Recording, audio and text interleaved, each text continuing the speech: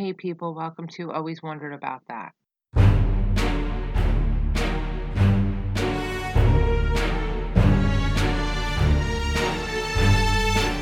Look up in the distance on the mountain. What do you see? You don't have to look close. They ain't hiding. On the mountain in South Dakota, you'll see 4 giant heads. Those heads belong to the men who came before us, the men who shaped this country into what it is now. But why were those 4 men chosen to be honored? Have you always wondered about that? I did. Let me tell you about it. Well, according to the National Park Service, the creator Gutzon Borglum chose them because they were the men that were here in office during the important incidents in our history. According to Wikipedia, the faces are carved into the granite of the Black Hills in South Dakota. The project took from 1927 to 1941. The heads are 60 feet high. He said those men were chosen because they showed where this all came from, how it changed over time, and how it has been since then. The name came from Charles E. Rushmore. He was wealthy and put money into the project. He would come up there to visit and hunt. He had made jokes about it being named after him, and that's what happened. Not sure why they named it after him. I'm sure there were other investors. According to the U.S. Department of Interior, the process started October 4th, 1927. The presidents were intended to be displayed up to the waist, but that didn't happen. Mr. Borglum died in 1941.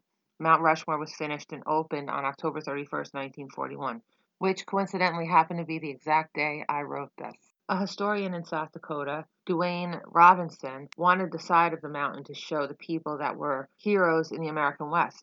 But Mr. Borglum wanted the display to be national and decided to use the presidents. The faces are 60 feet high. The noses are over 20 feet long. They are 18 feet wide. Wow, those are some huge sculptures. Why were these 4 men chosen? Well, according to the U.S. Department of Interior, President Washington was selected because he was the general during the First War. He is known as the father of our country. He is a figure of our history. They say there would be no country without him. They mention how a lot of locations have his name, and that's pretty true. When I hear the name Washington, he's my first thought, that it was named after him. President Jefferson was the 3rd president. He was the one that wrote the Declaration of Independence. He was involved in philosophy, the land, and all kinds of knowledge. Mr. Borglum demanded that he be added because he was the one that added South Dakota to the 1803 Louisiana Purchase. That was a really nice reason to add him. He was part of South Dakota's history. President Lincoln was the 16th president. He was the one that won the Civil War and ended slavery. He was such a mesmerizing speaker, and we still quote him even today. He was responsible for protecting the lands in this country. He was the one that decided to protect locations so people could go there and view their beauty. Think about it. We might not even have parks today without President Lincoln. President Roosevelt was known as a force of nature. He was a great man who wanted to preserve the lands and the animals inside them. He was born in New York, and he loved the lands in the West, one of them being South Dakota. He's the one that stands out up there because he has a mustache and glasses. I like that they kept his uniqueness and left those little details on him.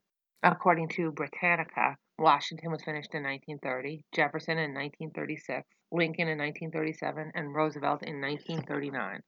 There was talk of adding a 5th person to the monument, according to Wikipedia. In 1937, they wanted to add Susan B. Anthony, but that didn't happen. They say The Rock would not support a 5th piece. They wanted to add John F. Kennedy after his assassination in 1963. They wanted to add Reagan, and they wanted to add Barack Obama. If The Rock would support a 5th piece, I would say go with their first instinct, which was Susan B. Anthony. If The Rock would support a 6th piece, I would say choose John Kennedy. I've read everything about John Kennedy, all his autobiographies. I've seen all the documentaries, and I don't think he should be put up there only because he was assassinated. I think the reason, and the one that sticks with me the most, is the incident with P.T. Cruiser. How he was stuck out there, and not that they branded him a hero or anything, but more that when he came back, all he wanted was another P.T. Cruiser. And the story about the coconut. The National Park Service said that they were stuck out there and he carved some information into a coconut. And when he came back here, he preserved that coconut. That's why number 6, in my opinion, should be John Kennedy. Who do you think number 6 should be? Well, anyway, now you know one thing you've always wondered about. Hope you come back for more. Talk to you soon. Bye.